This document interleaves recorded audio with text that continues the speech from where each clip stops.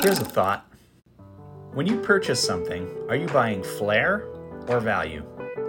You know, it's really easy to paint up a service and make it look amazing and give it that wow factor.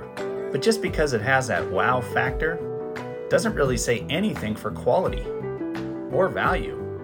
Have you ever purchased a service or a product later to find that it wasn't what you expected? I made a terrible joke to an insurance agent once. I said, you know, insurance is everything you need until you need it. He thought that was pretty funny.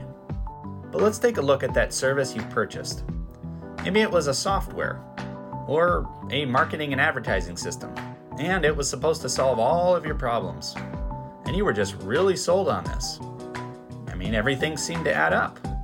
And then you later found out, darn, this thing just doesn't work right. I don't notice any difference. Gosh, all of these services are terrible. I mean, just none of them work. You know, you might find yourself in this situation. It's my opinion and recommendation.